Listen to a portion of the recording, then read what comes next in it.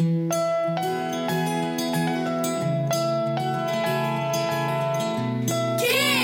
Ask Dr. Fantastic! Hi there, I'm Dr. Eileen Kennedy Moore, also known as Dr. Fantastic. I'm an author and clinical psychologist based in Princeton, New Jersey. Let's listen to today's question. Hi, my name is Michael. I'm 10 years old, and there's this kid that every time he wants to go on the slide and there's a kid on it, he pushes them down, and why does he think he can do that? Hi, Michael. Wow, that sounds very annoying. You know it's definitely not okay to physically push people, so why would this kid keep doing that? One reason is because he can, because no one is stopping him. But why would he even want to push someone? There are a lot of possibilities.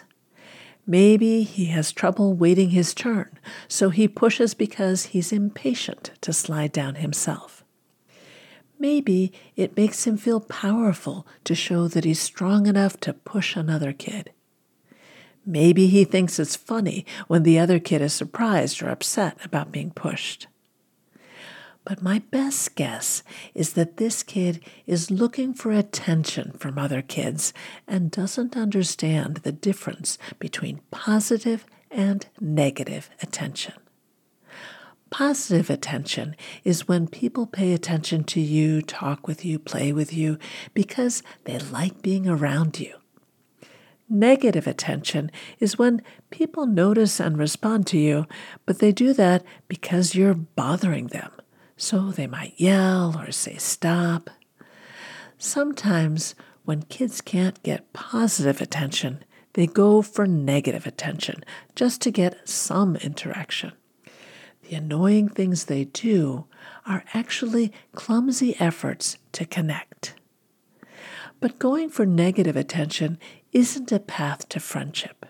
In fact, it tends to push friends away. Okay, so how can you handle this situation? One idea might be, at the start of recess, go to the grown-up in charge and ask if they could stand near the slide to keep an eye on things. This might make it less likely that kid will push anyone. Preventing a problem is usually easier than dealing with it after it happens, and we don't want anyone to get hurt. If he's pushing kids in a dangerous way, maybe pushing them off the slide rather than just down it, that's a safety issue, and you definitely need to tell an adult. If this kid pushes one of your friends, that could be a chance for you to be an upstander and say something like, "Everyone needs to wait their turn without pushing." It might be easier for him to listen if you say everyone instead of you. What about if he pushes you? You might want to say in a loud, carrying voice that will get the teacher running over, "Keep your hands to yourself," or "I don't like being pushed." If this kid is sometimes nice and sometimes pushy, you may want to pay attention to him in a friendly way when he's kind, and act bored or walk away if he's being pushy.